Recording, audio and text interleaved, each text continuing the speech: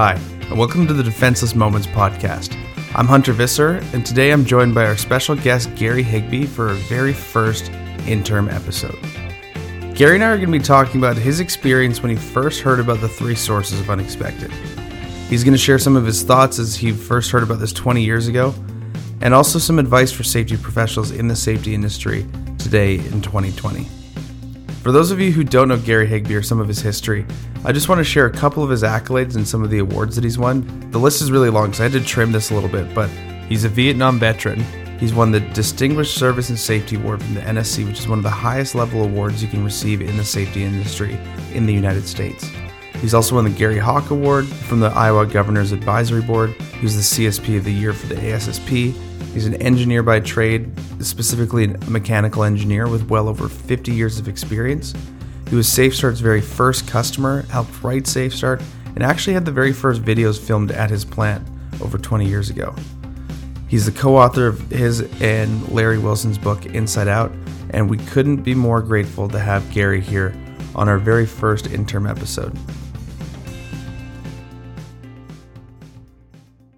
So, Gary, thank you so much for joining us. Can you tell us a little bit about yourself and sort of your history in this?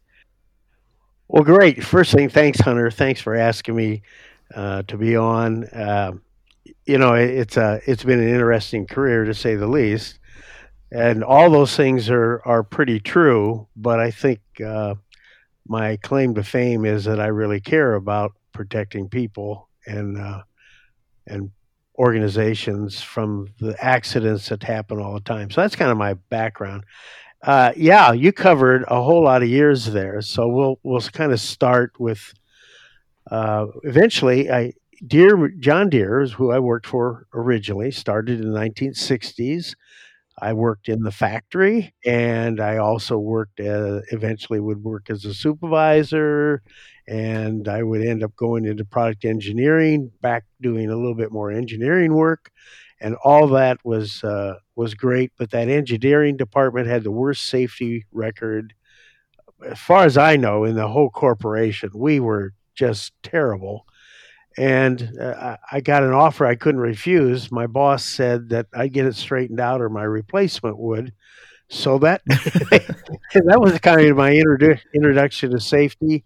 I took it seriously, sir. I did all the things that all of us do. I looked at policies and procedures and rules and regulations and what we needed to do and how we could improve it, and actually started, I think, the first safety committee ever at John Deere. That may not be true, but at least as far as I know, it was the only one ever.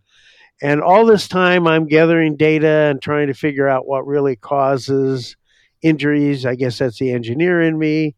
And we ended up, because it's all of us, got that department performing so well from a safety standpoint that I could actually perform everything we needed with fewer people, because I didn't have people on light duty or off work all the time. And we just were better organized. And so my intention was not to be a safety person. I liked it as an engineer. Everything was fine. And then one day I got told I was going to be the safety engineer for that plant. So instead of just having this area that did product development and product engineering and testing, we were all over the country actually with our test equipment. Now I got to be the guy, or the gal, and that was a shock for me. And it was not voluntary. They literally cleaned out my desk when I came into work on a Monday morning. None of my stuff was in my office. And I walked up to Human Resources, assuming I'd been fired for some reason, and I saw my name on the door. So that was my start. So you were stiff-armed, and they stiff-armed you into improving safety, and then basically fired you into a new job. Maybe not fired, but pretty close. Pretty close. Anyway, it's been an interesting career, and I had the opportunity to learn a lot. And it's probably the hardest thing that you will ever do is trying to manage safety. Productivity is pretty visible. You know, if you have a problem, where it's at, and I'm not saying it's easy to solve the problem, but you at least know it. It's visible. It's perfectly visible. Quality is kind of the same way, maybe not as visible, maybe you're not producing as high quality a product as you'd like, whether it's a training program or an actual piece of equipment. Safety is harder because if we have an accident, it's pretty easy to look at all the factors that fit into that, but that's not where we work.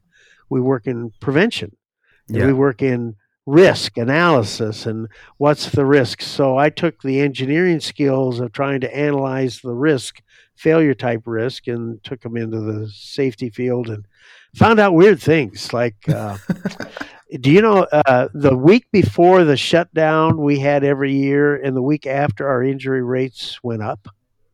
Really? Yeah. And not only that, I could tell you what kinds of injuries we had, because the week before we had acute style injuries, and the week after they came back to work after the 2-week shutdown, they were more acute. Well, that kind of makes sense. Your brain goes on vacation the week before because you're thinking about other things, and then when you come back, your body's lost its industrial athlete toning, and you come back and you have sprains and strains. Well, then I said, well, that's cute. And then I looked at, well, each one of these people have individual vacation weeks too. It isn't just this shutdown. And I looked to try and figure out what they did before and after. And it ended up that 60% of my accidents happened in what I would have expected 30% of them to be, because we just in that week before, week after were so high. So that was my first introduction to looking at least at human factors in a very beginning stage, like kindergarten, because I knew there were things going on, and it was the same job before they left, and it was the same job when they came back, and the hazards are exactly the same.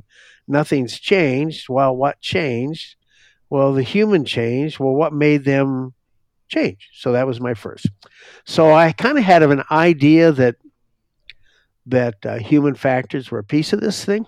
Yeah. And that was pretty early. That's pretty early. I mean, easily in the early 80s, late 70s, I knew that it wasn't all just the risk or the system. And then so many accidents happen that you fall down the steps and the steps are fine, or you turn real quick and you blow out a knee or what. Yeah. And so I was trying to figure out, well, we got to look at the whole picture here. And I really struggled with it. And I had a lot of data. I moved on to a different plant. This is even before Larry and I got connected. And I had already figured out that states were an issue. Obviously, the system was an issue. The way we design stuff. Sometimes we design systems that create stress and strain. We saw that in the ergonomics area. That's a different type of human factor. But we also saw it in a plant where we've got to get this shipment out of here by 4:00 today, and that would increase injuries. Just that very simple thing. Rush orders. Yeah, rush orders, or something out of spec, or just anything that was out of the ordinary. And the employees do a great job of trying to make sure we get done, and they understand productivity better than they understand safety, and they get complimented for getting the job done rather than complimented for doing it safely. So it didn't take long before I realized that things like states and errors and the way we manage and how we manage and the concentration on key performance indicators that kind of drives stress into the organization. Because even if it isn't really important that you get that out by 4:00, you think it's really important to get it out by 4:00, and that's when shortcuts start happening or moving without looking. So I kind of had an idea, but the data didn't come together. When I look at all of my serious injuries and then those that were less serious, they didn't all fall under a mechanical failure mode like everybody thought. We thought something went wrong with the equipment or the design of the system was wrong, and nothing was fitting together. And that led me eventually to hear Larry speak at a meeting of kind of the high high rollers is safety, lots of different companies, lots of different manufacturing type things and production. And this was his original pitch for SafeStar, wasn't it? Yeah, it was his original one. This Canadian guy goes in there. He's got this black wavy hair, and I certainly don't have black hair. I was kind of pepper right then. Now I'm straight white. I don't know anything about the guy. It came off originally as like kind of, wow, he's like way out there. But he was a behavioralist, and I'm an engineer, and we don't even speak the same language. But the more he talked, the more, frankly, I thought he stole some of my stuff, because at that time I had come up with a thing called 5 Stages to World-Class Safety. It talked about discovery and compliance, and then it was behavioral-based safety, which that's the field he originally came out of. And then it talked about peer-to-peer observations and how you'd eventually get to the utopia.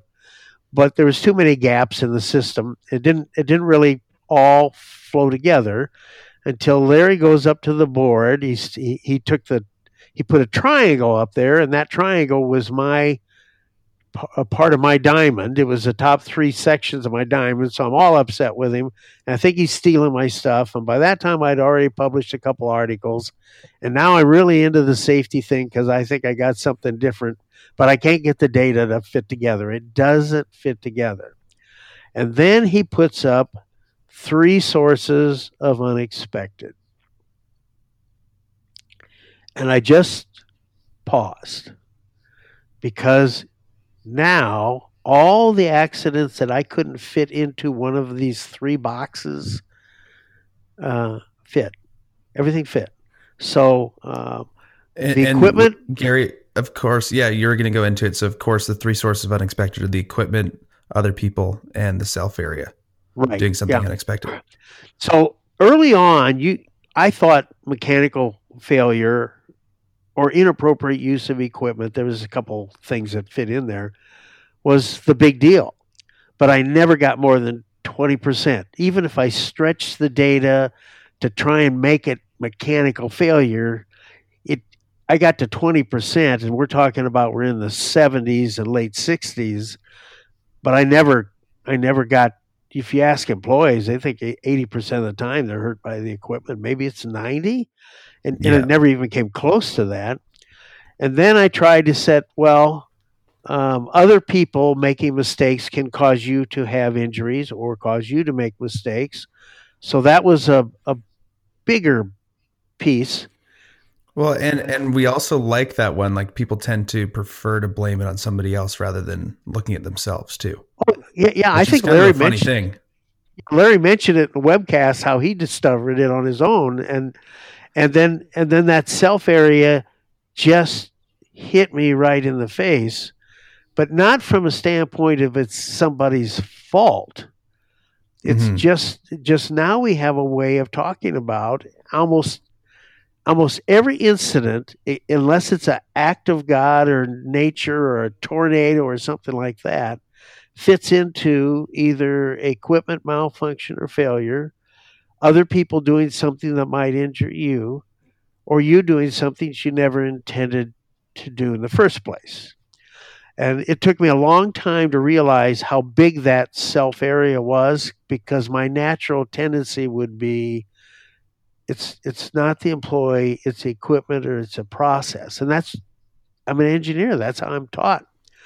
But as soon as you figure out human error and you start looking at being an athlete and why some days are so much different than others, and or people performing perfectly well for year after year, and then this particular day they don't perform well, or migraine headaches, so physical and emotional things that happen. And rushing is almost always self-imposed, although we do, with the way we manage things, kind of do that. So the 3 sources of unexpected, it all of a sudden opened up my opportunity to look at, hey, I can design systems that are tremendously safe, but I can't make them perfect. Yeah, because there's a person involved. There's a person involved.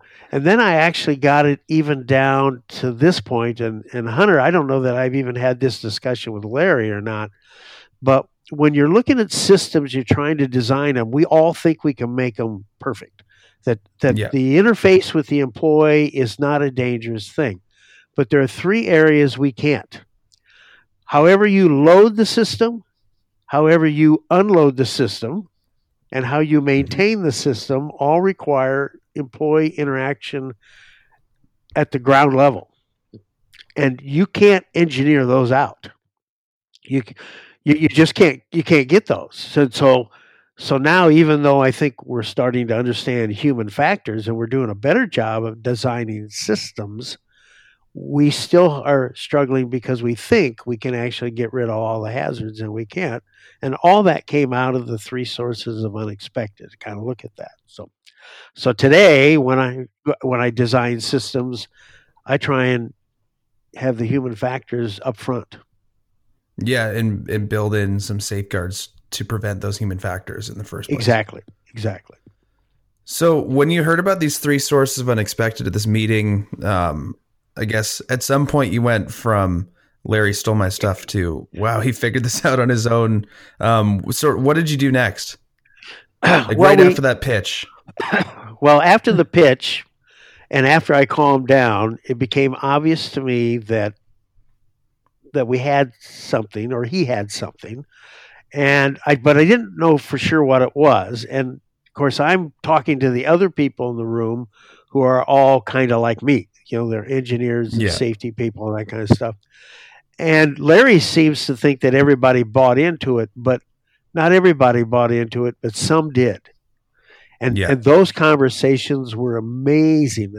Railroad industry, airplane manufacturing, agricultural manufacturing, oil and gas, electrical generation. The nuclear guy was particularly interested in it. The coal-fired plants were a little bit different, but all of us kind of thought there was something there, but we didn't know what that something was. But we all knew one thing. The history of safety by the time we had that meeting, we had flattened out. The improvement that we got in the late 60s, early 70s, into the 80s, that improvement slowed down to almost a flat line. In fact, it's still pretty flat today if you look at recordable injuries. Yeah. So that said, okay, we're doing a lousy job. I mean, we're doing okay. And then it dawned on me that most of the stuff I was doing was to prevent liability. It wasn't to prevent injuries. Yeah, almost going from it at the wrong angle in some ways. Yeah, protecting the company, not the person. Yeah, if you don't do the training like you're supposed to every year, and so my system for that was, if it was annual training, this year I did it in December, but next year I do it in November to make sure I didn't miss anybody, and the next year I do it in October. So all I did was make sure I didn't get myself in trouble for not doing training that may not have been effective training, but it certainly was effective with respect to our liability. Well, and it's funny when we look back on some of that, sort of repeat training can almost increase complacency year after year too. I'm glad you brought that up. I just wrote a note to Kevin Cobb, one of Larry's employees, SafeStart employee, and he's been in the business for a lot of years. And he asked me some questions, and one of the things that I brought up was how that we don't always look at things right, and we don't always look at things in a way that is totally beneficial. But so the big deal for me was that three sources of unexpected gave Larry some legitimacy.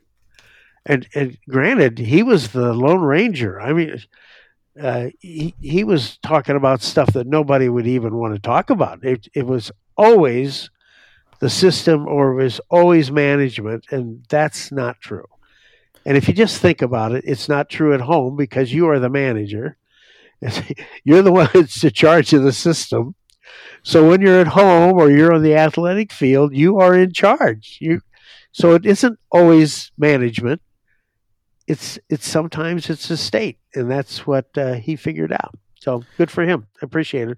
And then, yeah, we wrote that book together, Inside Out, and that the middle of that is really a walkthrough of how I changed.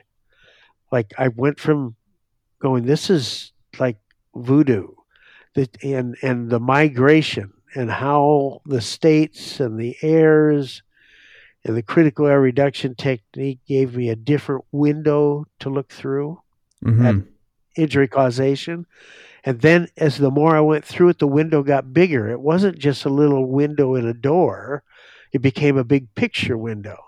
And then when you get to that stage, now you're saying, okay, don't forget your basis, your rules and policies and procedures and design.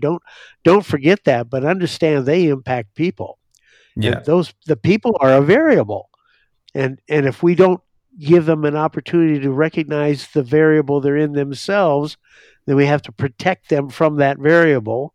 And given that there are 3 points in any operation that you can't really protect them completely, it tells us a little bit about how to look at our accident causation and what parts it's there. And it tells us a little bit why maintenance workers are more prone to get injured than some. It tells us why construction is such a dangerous occupation, as well as commercial fishing, and there's a number of them that are there. But if you look at the states and then you add a little bit of weather, a little bit of rushing for whatever reason, it really gets tough. It Yeah. gets tough to do injury causation analysis and prevention. It gets tough. So Gary, I've got a sort of one last question for you, which is after 50 years in industry, many of those working in safety, I know you're getting close to retirement. Where would you like to see safety go in the next 20 years? Boy, that's a great question. I would rather talk about management in the next 20 years. Okay. And I'll just give you this piece because I think management causes the states. So I will give you an example of something I ran into that I think is absolutely ridiculous, but it gives us an idea. We went through a 30-year period where some of the greatest minds in industry, Welsh was one of them, GE, Story, lots of data analysis, lots of what I call key performance indicators, lots of ways to look at managing your operation better, more efficiently. I think we've morphed now to a point where we are putting too much stake on key performance indicators, and that some of them are faulty. Mm-hmm. And when you take bad data and you react to it, whatever you react to it with is not going to be effective. So I'll give you the example. I'm working with a small company. They are in the upper Midwest, and they are basically broke. Yeah. They make parts for the automotive industry. Their management, their CEO, he and I went to graduate school together. And so we had a friendship, and we ended up running into each other and over a cup of coffee, and he talked about his job and how the facilities were going to close. Some were going to go to Mexico. Some are being sold off. And he just was lamenting. So I went and visited one of his factories, and I walked through, and I was given carte blanche. I could walk anywhere I wanted to. And I'm walking through the factory, and what I noticed was it's early, it's 6:30 in the morning. I'm in a department where of the 20 machines that are there, nobody's working on them yet. They are all running. They're running. They're not making any parts. Yeah, a little odd and not running.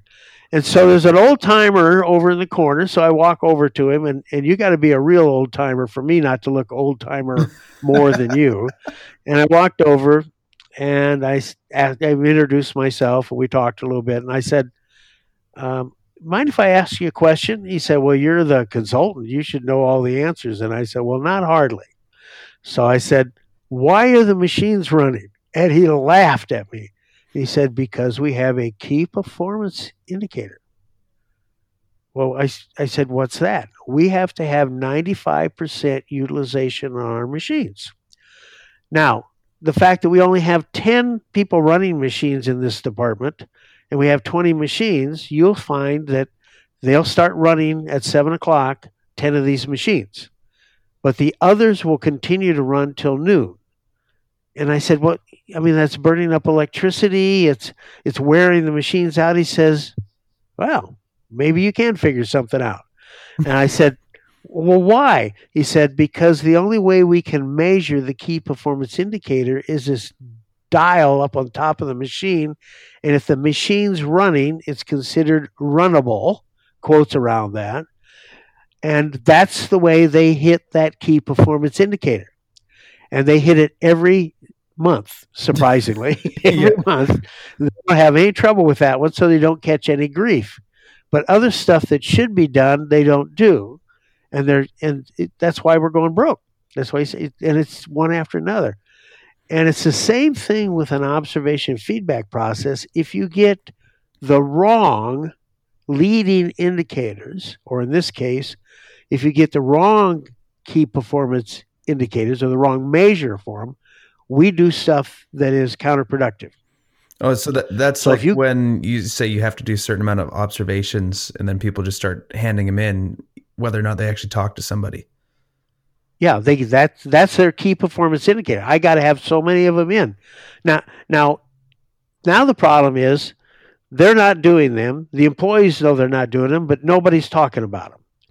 And then they have to come up sometimes with corrective action recommendations, and that corrective action recommendation or that lower score or the higher score are wrong.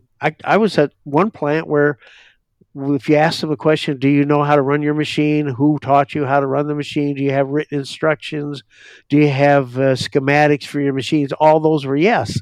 But of the 10 machines I looked at, 8 of them didn't have a schematic at all. 2 of them were fine. The others had instructions for how to run a machine that had been replaced over 8 years ago. They took the instructions out of the old machine, put them over in the new machine. They got taught how to run the machine by the machine manufacturer's setup guy. So they knew how to run the machine. But they have been saying all along that we have written instructions. You have none. 0. Mm-hmm. And without the schematics, the electricians were spending 4 or 5 hours checking out the machine and what they might have been able to do in 20 minutes trying to find out what's wrong first before they corrected it. So bad key performance indicators hurt your system.